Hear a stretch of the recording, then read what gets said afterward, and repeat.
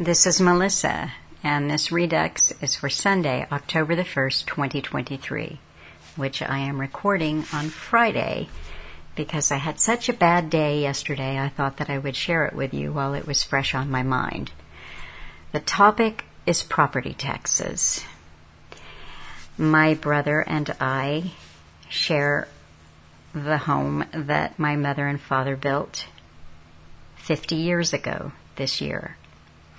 And we received the new tax estimate, and the tax board said that this home was now valued at 40% more than it was last year. And this seemed to have no basis in reality.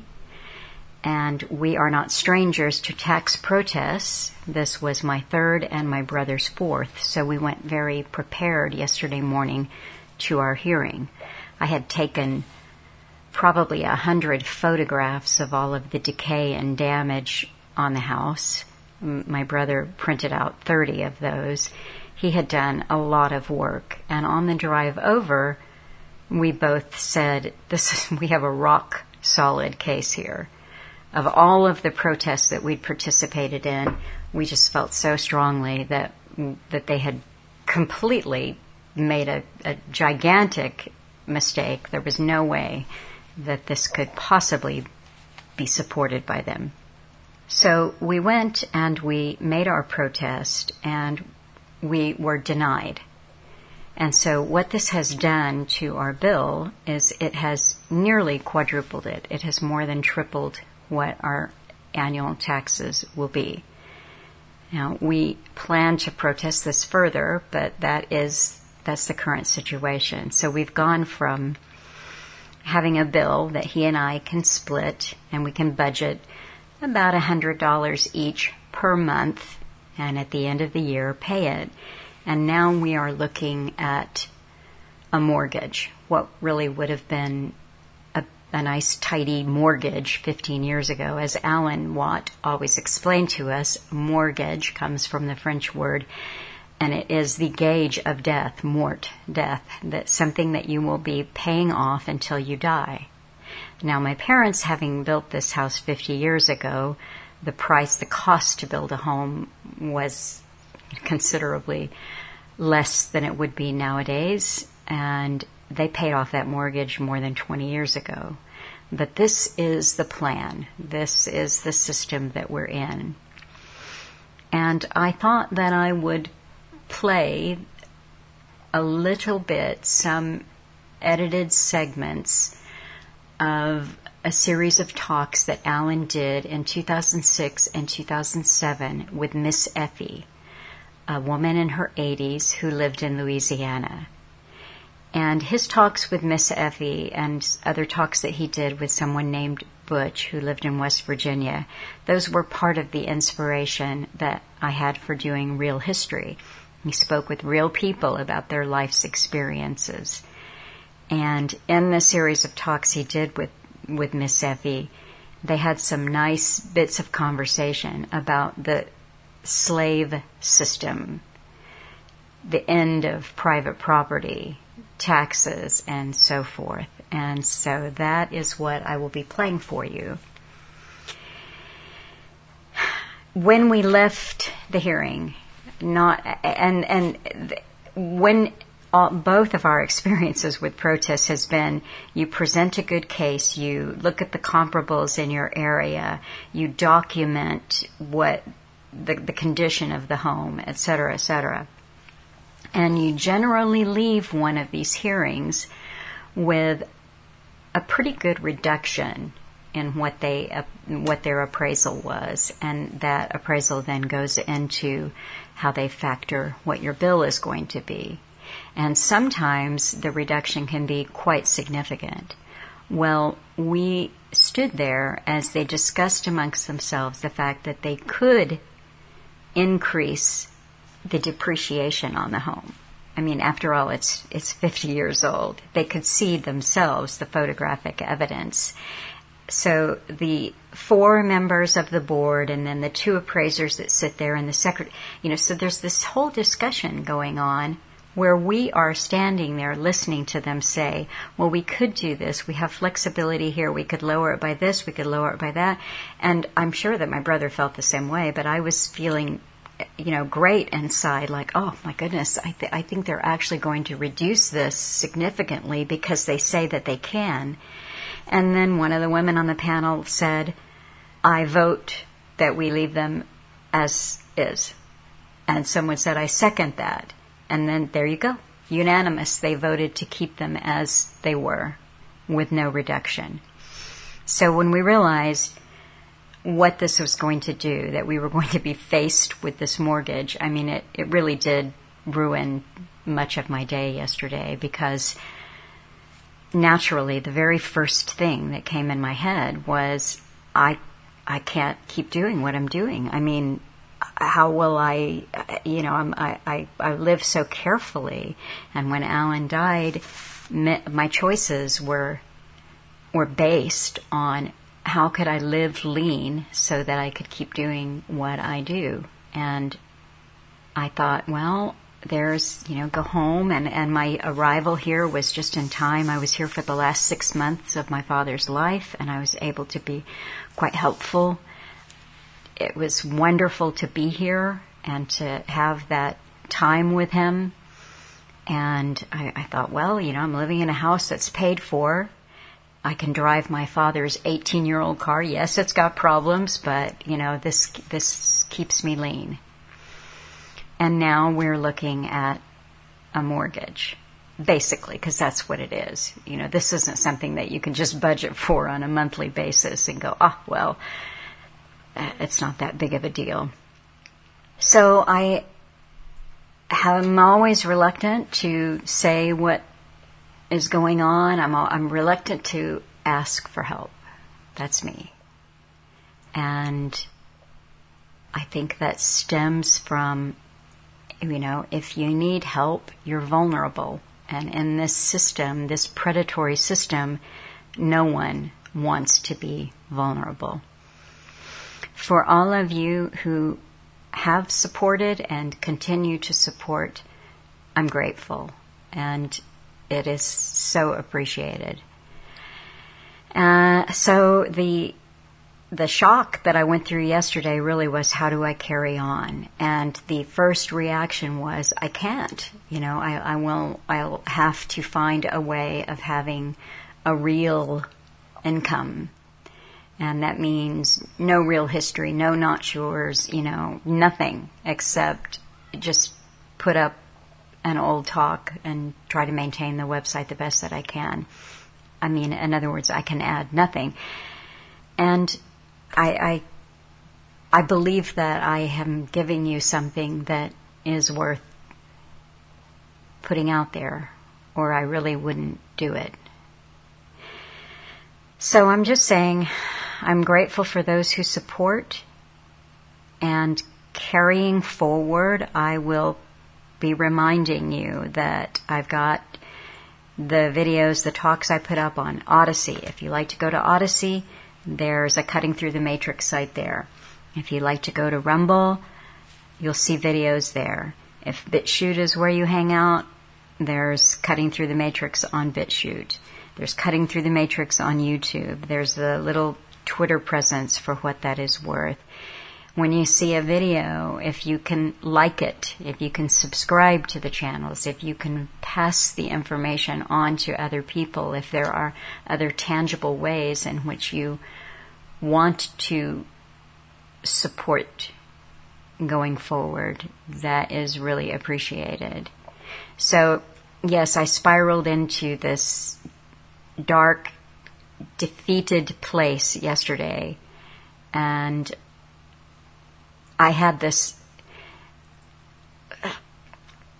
2.5 years ago with every obstacle, and there have been many, and I will not recount them all, but all of the obstacles that came up, I would always think to myself, Lord help the man or the woman that comes between me and keeping this work going. This is my fierce dedication. And then I thought, well, this, when you're dealing with the state, when you're dealing with bureaucracy, it's not a man or a woman, it's the beast. But as the hours wore on, and now I'm into, 24 hours since this horrific appearance in front of the tax board, I asked myself the question, what if the woman who is standing between me and what needs to be done is me? Because of my reluctance to say, hey, if this matters to you, then please consider supporting it.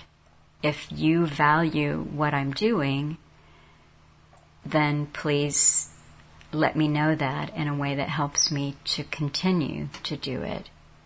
So, okay, there you go. There it is. I want to say something else. I had mentioned to you back, I think it was late August, when I had JoAnne and Darin, and we were speaking about Petrus Sitho's activism work regarding the farm murders in South Africa.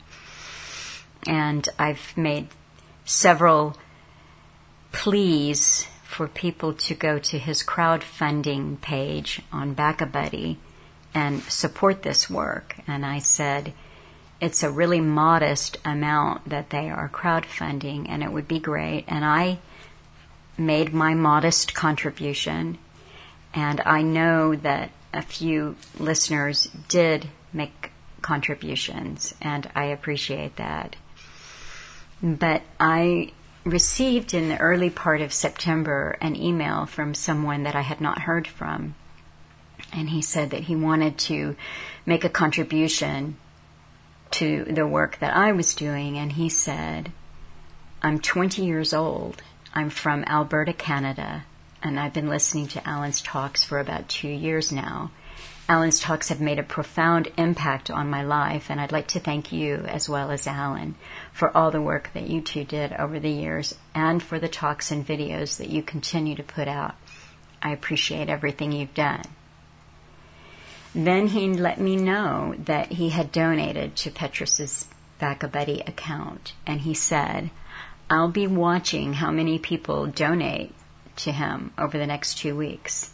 And if he doesn't reach his stated goal by September the 19th, I will donate the amount of money that is needed for him to reach his goal. On the 20th of September, he emailed and said, as promised, I helped Petrus reach his fundraising goal. Unfortunately, Petrus did not receive many donations since the talk that you did with JoAnne and Darin. I think a lot of people refrain from doing what is right because society and all the problems within it breed an apathy towards any notion of change for the better. But even if we got to a point where people's ability to change anything was futile, I personally would still go ahead and do what I think is right in the moment, despite this. If people truly believe that this life is worth living, which I would assume they presuppose considering the fact that they're alive and they live their lives as if it matters, then what would be better than doing that which you know is right? It can be hard to tell how our own actions will affect the world, but from my own limited experiences, I can say without a doubt that the smallest acts can have the biggest impact. Petrus said simply, God bless this young man. And Darin was, moved and thankful on behalf of Petrus and JoAnne. And JoAnne also wrote and said, please pass our thanks to this individual. We are truly grateful. What he says is true. An act of kindness can change the world. I watched a movie many years ago called Pay It Forward. It was a beautiful story which I will never forget. An act of kindness to a stranger and only ask them to pay it forward. It can move mountains. If only there were more people who thought like this. And she carried on. But that is it. And I know that we're living in a time right now. I see this regularly now that people have to crowdfund to cover medical expenses and funeral costs. And I would imagine, certainly we live in a world in which, who do you trust and what is worth supporting? What is worth supporting? And I would imagine that we're all a little bit stunned when we look at the overwhelming amount of work that needs to be done if we're going to turn things around and change things. So, and further, I know how challenging life can be and how bills can weigh you down and you can wonder from month to month how you're going to get by.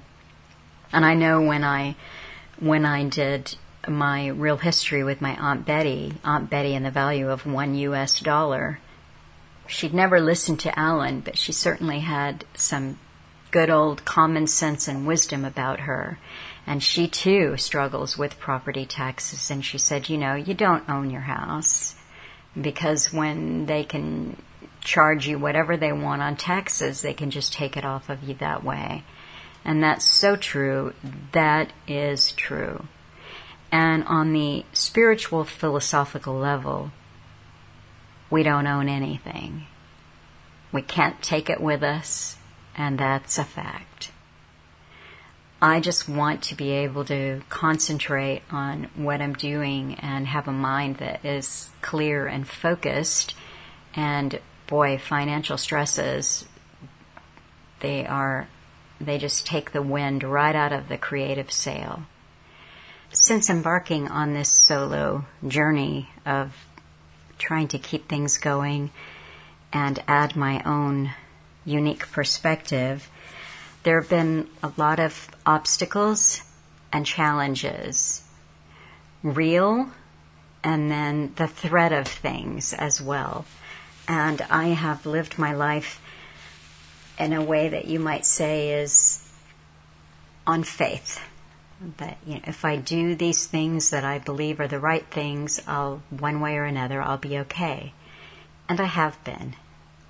And I've had worries I've had potential worries too. And one that I did not share with you, about 3 months ago, I got a letter from a tax board, and they said, you owe us $30,000 in back taxes.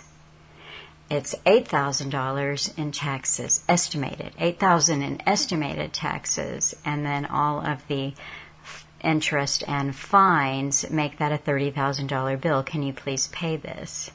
The funny thing about that bill was they said, if the amount that you owe us is less than $25,000, then you can make it on payments. We can set up a payment plan with you.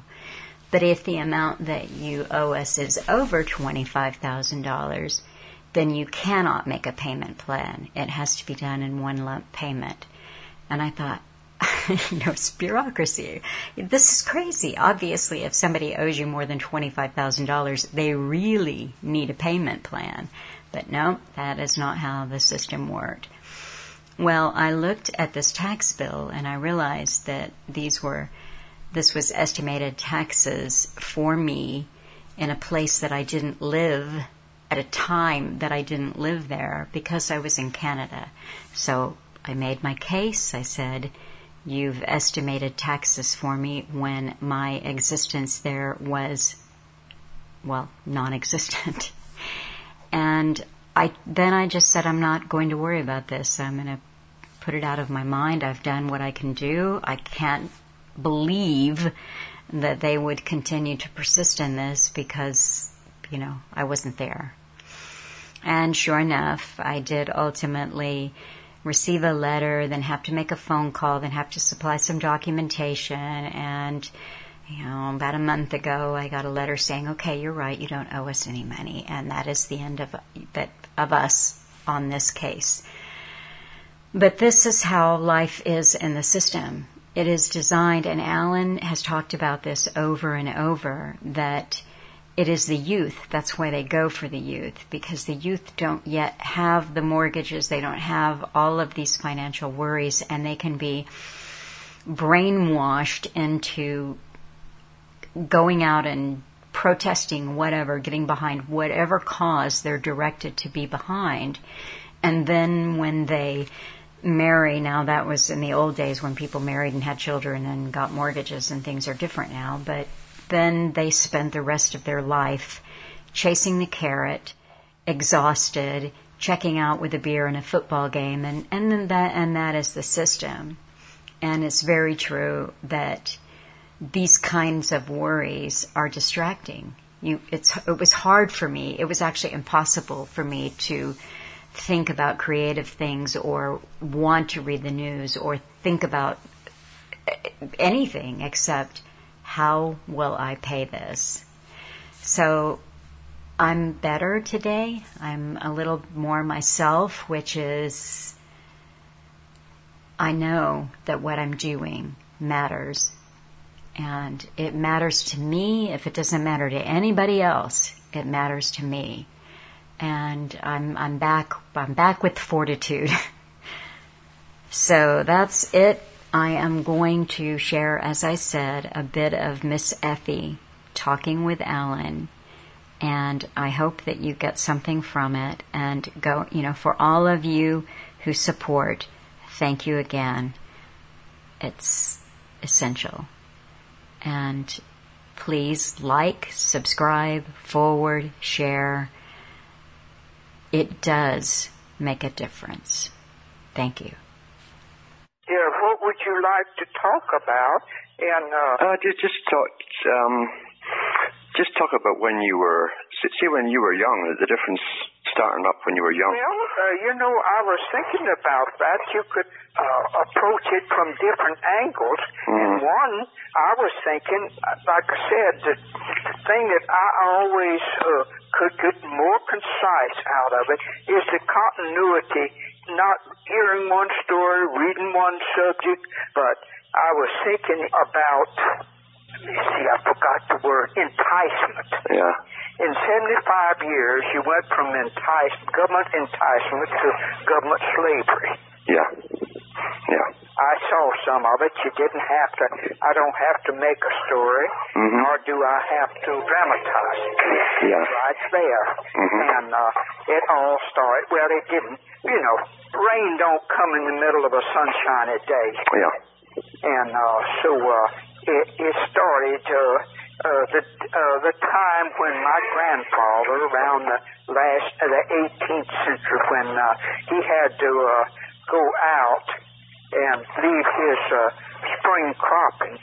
To put his spring crop in, he had to go out and work at his old job as a tugboat captain to get hard money to pay taxes. Yeah. That was the beginning, and luckily my grandmother was strong enough and willing enough to finish the plowing. Yeah. Was it on the Mississippi? No, they lived about 50 miles from here. Yeah. And they had bought a place, and they were independent, really independent. Yeah. And so that was the first crack of that reaching in taxes. Yeah, when was that? Yeah. Huh? When do you think that happened? Well, I know at the time and everything, it had to be around the last of the 18th century. Because they evidently, they had moved there and the children were small. Yeah. Because they had as everybody else, they had a large family and boys. My dad had to pay a poll tax before he could vote. A poll tax, eh? Yeah. The law was moving in. Yeah. There's no substitute for the law to get things moving. And so then about that time, about my time, was when they pulled off the big depression and the Great Pied Piper. Yeah. Frankfurt and Eleanor Roosevelt. Come upon the scene. The miracle man, eh? Yeah. Yes, Pied Piper. Yeah. Well, first to knock the banks down, and then they come in with the solutions. It's pretty obvious, too, to anybody that studied history, that he didn't just move in and make up the plan as he was going along. It was a massive, multifaceted plan and agenda, which suddenly went into motion. He couldn't even conceive of all those plans in first 100 days, and it said between the time that he was declared president, he stayed at the Hudson Valley home, and there was cars coming, going, and it was the busiest place you ever did see. So you can imagine what went on, the completion of the plans. And then, like I said, taking the gold away from the people. Making the law, Yes. One thing I would like to say that it would impress me a lot when first year or two I went to school, we walked, my older sister and I had to walk about 1.5 miles or 2 miles to school. Well, we had to wade, and we had to take our shoes off to wade the creek. And there was another if the water was high, but anyway, you can imagine how, and I can't understand it, Alan. My mother told me that in the 1920s, it turned cold, and it stayed cold. I'm not talking about cold of the north. I'm talking about southern cold. It stayed cold, she said, all winter. And so it was cold, that bitter, damp, cold wind. We had a place we met the school bus. It was just a graded-up road. It was dirt road, just graded up. You know what I mean? There was this colored man. He invited us in to his house to warm our feet and warm ourselves. And he was thoughtful enough to watch for the school bus till we could stay in there. I thought of him in later. He had been cold, so he knew how you felt. You were fellow human beings. Well, I was about 15 years old when I went to the first Past movie news, and I saw this Pied Piper in person on the news, and he was laid back in his big touring car, and his Panama hat cocked at a Jenny, because he was the happy lawyer, and with a big cigarette holder and a cigarette set up, cocked up in his mouth. And you know what struck me? I said, that man would never know how it felt to be hungry or cold or scared. Yes, right. Or care. As long as it was someone else. That was the important thing. But then, like I said, they started putting Keynes told them to spend themselves into prosperity. That's right. Put yourself into debt and into prosperity. Double speak. And you see, part of the problem was overproduction of farmer products and underpriced market. That was one of the leading things that had the country people dissatisfied. And the more they produced, the cheaper their products got, and the higher the manufacturing. They were pouring out milk, and Roosevelt sent barges of bacon and ham down the Mississippi River, and dumped in the ocean, when some people in the South, and myself included, maybe it'd be 6 months before you even tasted a piece of meat. Just to keep the prices up. And then along with the past news, I saw this Maine potatoes about 2-story high or bigger, a mountain. They had poured coal oil on so you couldn't eat it.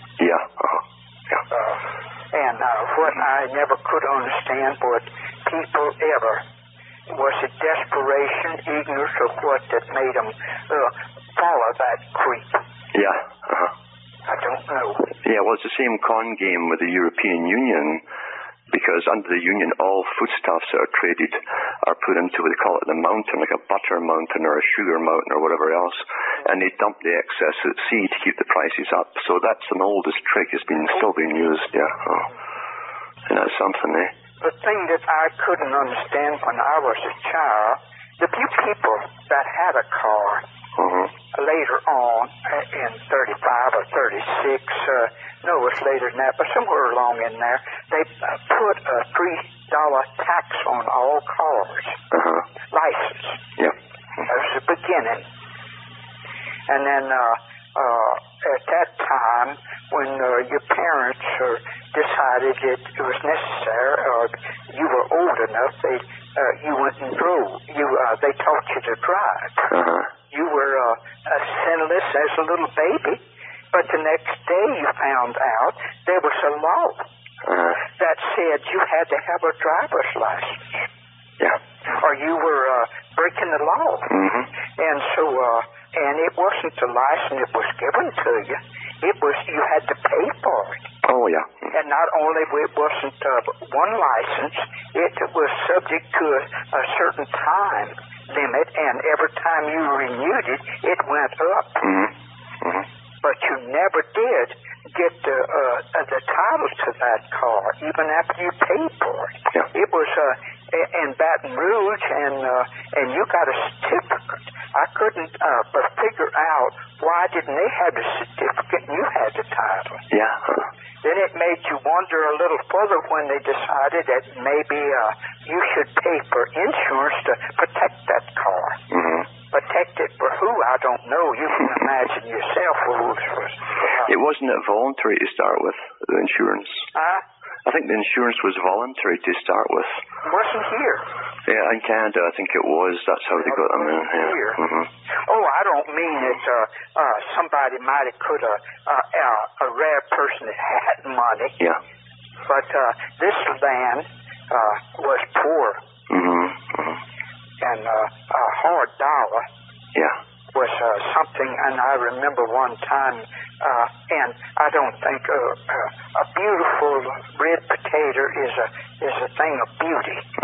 I mean perfect potatoes. Yeah.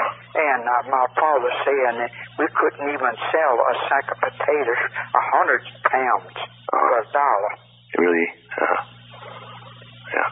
And only hard money that you had, and that's what I mean, hard money that was negotiable, not bargain. You either sold eggs to the grocery man to get a little something, maybe some flour or salt or something like that. You could cut wood. A cord of wood was $3. Split and sit there. They did come and pick it up. Yeah. And that was about the only money that you had. And then, of course, they started with the PWA. And when I think of FEMA with the trailers, reminds me of the impracticability. The government hasn't learned in 75 years anything.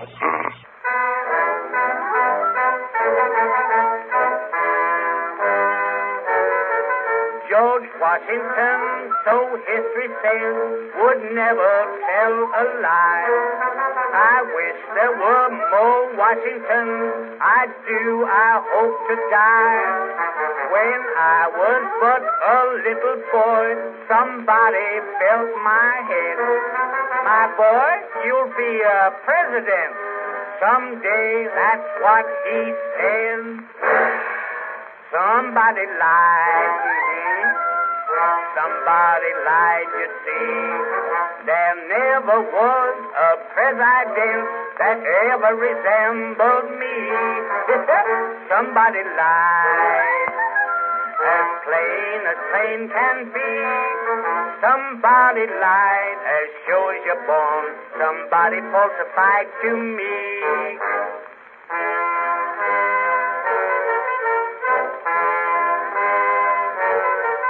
When first I started out in life to be a president, I got a livery stable job that wasn't worth a cent.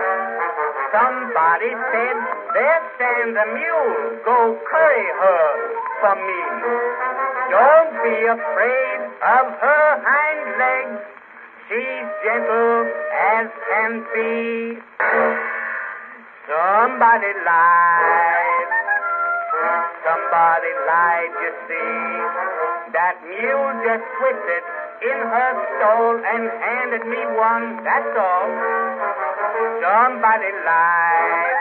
A slain can be. Somebody strayed from the righteous path.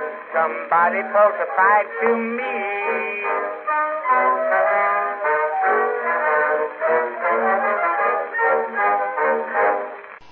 You know, speaking of people getting used to so quick to something after it's 2 or 3 years.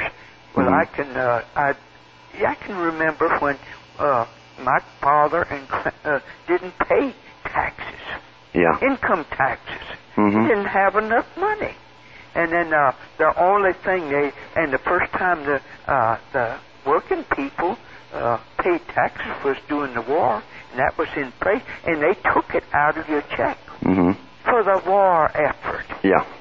And then they never did take that away, nor the excess taxes. Once they stick a tax on you, it's there for life, more than life.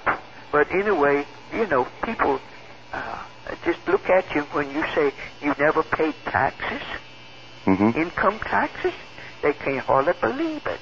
Yeah. That there was a time when you didn't pay it. Well, even in Britain, they called it the temporary war tax. Yeah. That's how they started it. Yeah. Well, like I said, that was they took it out for the war. Yeah. And then it's progressively went from then, progressed all the time. To where people don't even realize how much of their money. No wonder they have to live on credit. Yeah. Yeah. Yeah, I thought I was going to make some money, extra money. I worked overtime, you know, and everything. And they took half of it. Yeah. And I says, oh, no, you don't. If I can't have it, you're not going to have it. So I never worked any more overtime. Yeah. It was unfair. Yeah, sure it was. Well, actually, see, even under the old common law, to tax labor meant it was a form of slavery. And that's all been forgotten, to tax your labor. Yeah. There's always been a debate. Income was what you made after your profits in your year. Businessmen. In the business process, after you paid your taxes, paid your debts and your that was what was left over for you. Yeah. Not, and that was above your living expense. That was income. Yeah. Profit. Where they just conveniently stuck it on your wage. It's not income. That's your living. Yeah. That's not a profit. That's a necessity that you have to live. It's not income. Well, you only think that way if you don't realize that you're under slavery. That's right. Once you realize you're under slavery, it all starts to make sense. Somebody wasn't joking when they said wage slave. Yeah. But we are just chattel, you see. Well, we're the modern day slaves. Yeah, Yeah. We're chattel. And we have a function to serve the system. And that's basically the tenets of the United Nations. Every citizen has a function to serve the state. So they've decided what we're here for. Yeah. And the elite have always looked upon us that way. Yeah.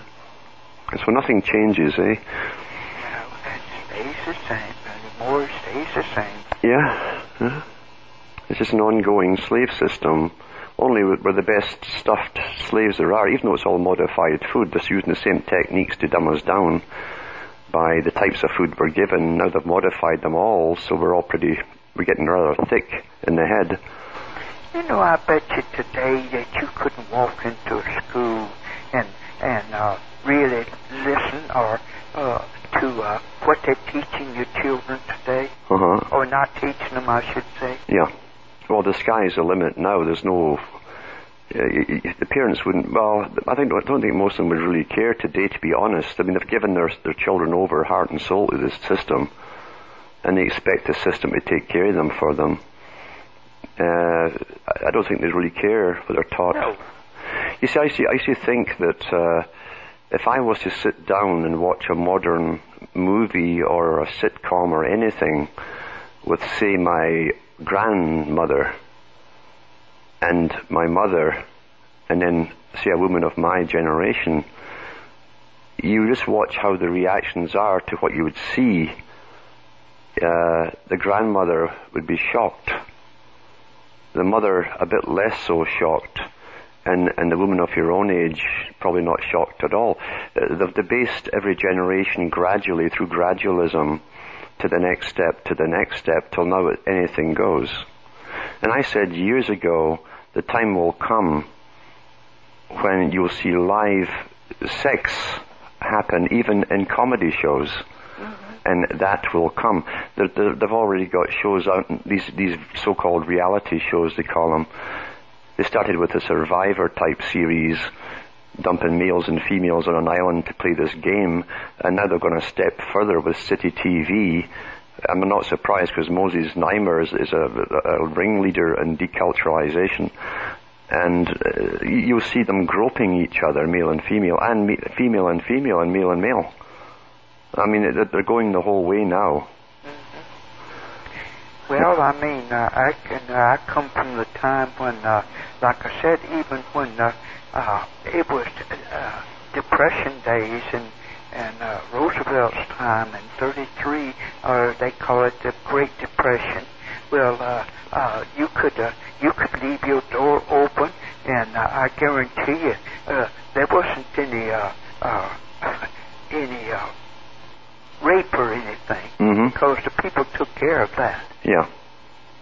They took care of that right quick. That man, he never, that took care of that problem. They took care of him right now, on the spot. And then you could... you mean the cheap way, Effie? Huh? You mean the cheap way? Yeah. Yeah. And like I said, you could leave your door open. You could, and to the last, I would say, 50 years, you could put something in the back of your truck, like you're shopping, you know. You put it in the back of your truck, and it would be there. It just went downhill. And the thing I'm so sorry to say is that the authorities didn't have to get over the people and beat them into these kind of things. Yeah. They went to it naturally. I mean, in other words, degeneration, I don't know. Maybe it's in the nature. It's in the nature, but here's the thing. You see, they used to say, even thousands of years ago, since it gave you a model, fictional or otherwise, of a king and queen, and they used to say, as the king goes, so do the people. So the more debauched the king would show himself to be, the people emulate what they see. Culture is given to the people. And you can create any kind of culture that you want. That's right. So if they want to debase you, they simply push all the things that will debase you. If they wanted to breed you up and have you feeling dutiful towards your country and all this kind of thing in this system, they'd give you, they'd go back to the Victorian type era or the Edwardian era, or love a country and self-discipline, all that kind of stuff, or chastity. They can give you whatever they want, because see, anything that they give you is de facto in their system normal. Any system they can create is normal. And as Plato said thousands of years ago, we create the culture for the people. And the people emulate what they see. So yeah, if they want us to be sort of goody two-shoes and having self-respect and respect for others, they would give you an appropriate culture. But that's not what they're after. They want to destroy all that was to bring in the next system, the next type of culture. This is a science. It's a science which is well understood, and with all the formulas of cultural change are kept in archives. They know how to reintroduce changes. And it's very simple, really. You look at the basic things of people, whether it's food, sexual contact, anything that are drives and necessities, and you simply exaggerate it until it's common, and you exaggerate the behavior as you exaggerate the showing of it to the public. The public mimic what they see. Charles Darwin talked about that too, how they could do that. So, yeah, the public mimic what they see. Culture is given. Culture is plastic and fluid. They can change directions with it and market it to us, and we will copy it. You just need to look at the fashions. You'll see young girls there with the long sleeves going past their fingertips, their jean bottoms dragging on the ground, their midriff is bare, and chains hanging out of their skin. That was all marketed to them via the culture creators using the media. It's not difficult to do. Well, like I said, we were the first generation to see movies, and we just thought that the movie star and stars were just supers, and we wanted to be like them. I can remember trying to talk out the side of my mouth like Ralph did. One of the gangsters. Boy, I got wise to all that stuff. But you can see how impressible it is. Yeah. You see, the human understanding of humans is just incredible. They know every little part of every age group and how to exploit it and manipulate it, because they know what they're going through at that age. And, that's what Russell said, Bertrand Russell. He says we shall have to bring in the big marketing organizations that understand the psychology of the sexes or the genders and the age groups. He knew that would have to be used to market ideas to them. That's culture. All culture, all thoughts, ideas, opinions is marketed to them and taught to them in school. So it's repetition, reinforcement. Yeah. They know what they're doing. And you know something? If they had to, if some real freak of nature hit them that they didn't cause themselves, the elite if they had to breed you up again and have you really work back in industrial type age, they would do it so quickly. They would give you back the long dresses and the manners for the men and all the rest of it, and the culture and the dramas to match it so you could copy it, and all the songs that would match it. Then they'd be praising virginity and all this kind of stuff, and they could do that just the same if they wanted to, because, as I say, culture is plastic, and they understand the science of it. However, as it is that there's too many of us, they don't need us anymore, and we just have to finish off the Middle East. That's all we have to do, and our job's finished. And then we'll be living in a third world society here. They'll take the power away. The gasoline will be so incredibly expensive you can't afford it.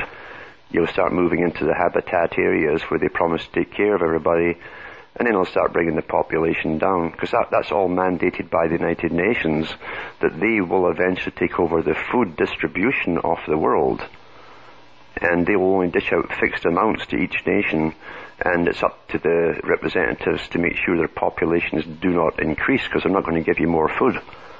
This is all written about, by those in the United Nations. It's out there for the public, but they won't make you a drama or a movie about that.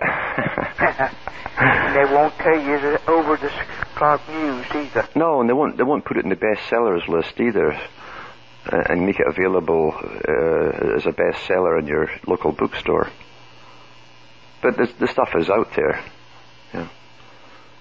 and we're watching it all happen. But look how easy it is to bring everything to a standstill. It is to stop the electricity, stop the gasoline trucks moving. I don't think people realize that the gasoline trucks stopped moving in some of those states that got hit with the storm, because the garages themselves couldn't pump the gasoline without a generator. And even then, you had to be authorized to have a proper generator inspected by a proper inspector, etc., in order to use one for safety, you see. And that's how easy they can switch off everything that you've been made to depend upon. Mm-hmm. Yeah. So easy to do. Something that wouldn't have bothered a generation in 1920, where they still have their candles, their oil for heating, a little oil or kerosene stove or something like that, so it wouldn't have mattered to them. Now they can turn everything off. Look how easily they got Montreal or Quebec in that ice storm a few years ago to shut down because they have some of the biggest electrical plants, power plants in Quebec, so most of the folk had gone over totally to electricity for heating and for everything. And when they turned off the electricity in that ice storm, the people were completely helpless, couldn't even warm themselves, and yet their grandparents would have thought that unthinkable. They'd all have wood stoves. It's so easy in this system to get you dependent on it. That's what they call interdependence. It means taking away any form of independence. That way you're at their mercy when they want it to happen. Yeah. So quickly too, so quickly. They destroy that which is familiar in your culture to bring in the new, so that you're always on the move.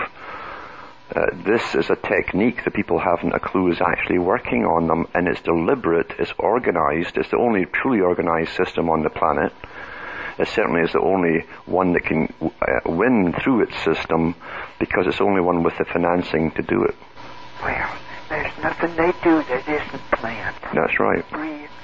Every little thing. Mm-hmm. And planned so well in its own time. Yeah. Mm-hmm. Everything is planned. And that's when you go into some serious study into some old books written by foundations and people who work for the big foundations. They're just hand in glove with the bankers. And then they wrote about all of this. The techniques and everything were written about. But once again, they were never promoted as bestsellers. But legally, they were put out there for you to read if you wanted to know. They're very legalistic. I mean, taking your own life, Effie, you technically did all the right things, according to the culture of the time that you were born and raised. You saved your pennies. You didn't spend out when you didn't have to.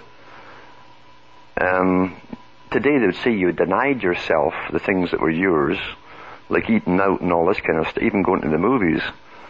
Because down the road you thought you save up, you're supposed to do that, and then you get a little place where you live.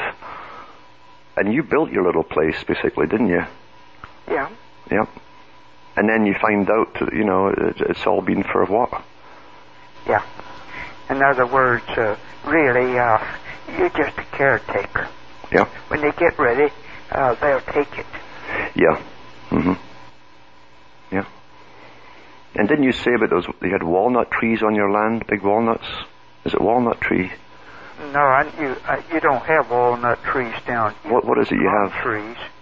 What are they called? Pecan trees. Yeah. People call it pecan. Yeah. Pecan. Mm-hmm. And the government will have every one of them numbered, I'm sure, for taxes and future use, But meanwhile, you can pay all the taxes on it as you keep them for them. So a person can do a whole lot if they want to and they will and they try. But I take that back. Mm-hmm. There was a time when I could do that. Now you can't do that because you have to have a permit. Yep. And they wouldn't allow you to do that. Mm-hmm. They want to protect you. Yep. So you won't blow yourself up or electrocute yourself or drown yourself or something. Mm-hmm. They're so protective. Well, they love you, you see. They care. These people lose sleep worrying about us, Yeah. That's why you got to have permits and inspections and building codes and, yeah. Isn't it odd that, they just never give you this permit. You've got to pay for it. Oh, yeah, and that makes it all right. Yeah. You pay for everything, and money solves all problems. And they keep adding to it. I just was wondering if they ever know. They'll never get enough taxes. Well, there's never. Well, of course, there will never be enough taxes because Albert Pike, the big Pope of Masonry, along with every other illuminist of his day, said the same things that Karl Marx said, because it was just another Masonic branch, was that they would destroy all private property, all ownership of private property. That was a main goal that they had to do. The abolition of the family unit also had to go. We've seen that. In fact, all the planks of the Communist Manifesto have been successfully completed.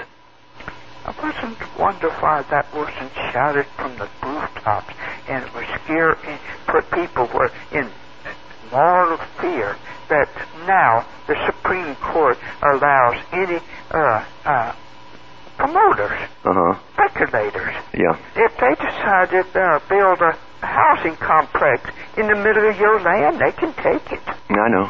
That's enough to scare you to death. Yeah. It's not the government, but promoters can take your land if they so desire. Sure. Well, what does that tell you? You don't have any rights. That's right. No, you don't. And in fact, if you look at pretty well, and this is what people don't look at when they're conned into buying homes, if you look at where it says, it doesn't say owner, it says tenant. It says tenant on when you're getting a mortgage and the ownership papers. But yeah, I had an argument with this lawyer that came in with this Saturnalian gown on, these black gowns that they wear for Saturn. And I says, what's this? He says, oh, that's, he says, that's your property. I says, oh no, I says, score that out and put owner. He says, oh, it means just the same. I says, I come from Britain, I know what tenant means. Because we're tenant farmers right up to this present day who don't own a darn thing. They just rent the land from the Lord and live on his sufferance. But that's the con that they've pulled, you see. Of course, those same lawyers don't tell you they're exempt from that. They don't put tenant for themselves. They're allowed to put owner, so they don't pay all the taxes. And that's the con game that goes on here. They're all brotherhoods, you see. And if you're not in the brotherhood, you're a profane. Yeah. So. Common ownership. Yep. Yeah, we live in a complete fantasy from reality. Complete fantasy. Yeah. Oh, yeah. I think the one difference in the States is there was one type of title which they're trying to get rid of right now, in fact. They've been mass mailing everybody with the homestead titles and trying to get them to change over to another type of title. And what it means, of course, is that they'll have no title at all, except in their head, till they find out it's not real. So the old scam to get all private property off the people is well underway. They can tax and price you out of it. And the latest thing is all building codes and all upgrades to building codes come from the United Nations. They keep upping the standards every year, and they're going now for the rural areas to see if your guttering is right or your septic is right. Of course, you keep upgrading until you're bankrupt, and they'll fine you per day, big money if it's not fixed. Well, that's how they're going to get all people off the land and into their little sardine cans called habitat areas. That's the technique. You don't need an imagination for this, and you don't need a paranoia either. You just need logic and the ability to use your own reasoning powers with the data and your perceptions as you see things. Plato went through all the different cycles of different types of government, and he always said that democracy ends up with a form of communism. What he meant really is fascism and communism are really the same things. They really are the same things, where the big banks and industry and the control of the tools and all the rest of it in factories are all in collusion with government, you see. And Plato said, it says democracy ends up with dictatorship, or communism ends up with dictatorship.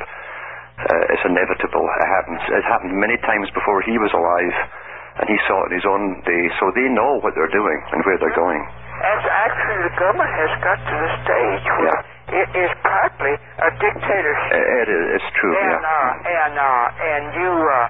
they just haven't made it official. Yeah. That's right. Laws are getting pushed all the time, and it's coming down. Now they're really going for private property, and they want access to private property through various means, house inspections, all this kind of stuff, until you're just a serf once again. That's and openly you'll be a serf. That's the brave new world they're bringing in here. It's just a more updated form of slavery, like Charles Galton Darwin said. Well, when you really come down to it, if I know I'm a slave, you got to guard me. But if I don't believe I am, you guard yourself. You don't have to put out that expense. Yeah, we're the best self-sufficient slaves there are. We clothe ourselves, feed ourselves, we work, we buy the automobiles to get to work. We pay all the taxes that keeps the government up there where they are and the lifestyle that they're used to. We don't need guards around about us because we're trained to think this is normal. We buy ourselves the food and the clothing and the shelter, but we're just slaves nonetheless. If you can leave this life and nothing was ever really yours, then what were you? Yeah. Nothing is really yours. If you really want to know, I was thinking of the obituaries. Mm-hmm. You look at it. Yeah. Is that all you? Yeah. That's you? That's it. That's it? Uh-huh. Yeah. This is what they call what life is. Life is all about acquiring all the stuff that gets auctioned off when you die. Yeah. Just like I was telling my nephew today, I said, the Rockefellers all put their money in funds. That's right, trusts. I said the corporations are perpetual. They don't have successions. But I said, how many times, I've even heard in my lifetime, that a remaining partner, especially a wife, has to sell. She can't even keep what they accumulated. She has to sell it to divide it among the children. Yeah. At a forced sale. Mm-hmm. Because when you have to sell something in a hurry, you don't have the maneuverability. And also, the government laughs in the end. No matter what you had and how much taxes, how many times you paid that tax, it's still a tax. It's a capital gain. Mm-hmm. Yeah. And you get death duties too. Yeah. Oh yeah. Yeah, death duties.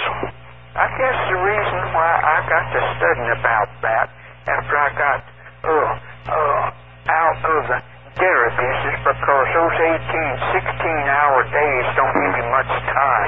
And I'm talking about hard labor. Mm-hmm. My head was attached to a cow's back end. Mm-hmm. And so I got to thinking about what is wrong with this world. Yeah. And I said, you mean to tell me that with all the generations of my family, just take my family, and they were saving people. Yeah. You mean to tell me that they couldn't even pass along $5 to each succeeding generation? Yeah. What was wrong? That's right. Something was definitely wrong. Yeah, well, that's what the public get. You see, the public get dreams. They're given dreams. They're marketed dreams. Not reality. And an elite in society, they're taught the reality. Yeah, we just chase after rainbows. I think if you go out this world, as I say, knowing things and understanding with a satisfied mind, then you've That's just what I was saying. Jumped the last hurdle. You said that. Yeah. That satisfied mind. I have a satisfied mind. How many times have you heard someone say, if I had his money, I could do things my way. but little they know that it's so hard to find one rich man in 10 with a satisfied mind. Once I was winning in fortune and fame, everything that I dreamed for to get a start in life's game. Then suddenly it happened, I lost every dime, but I'm richer by far with a satisfied mind. Money can't buy back your youth when you're old, or a friend when you're lonely, or a love that's grown cold.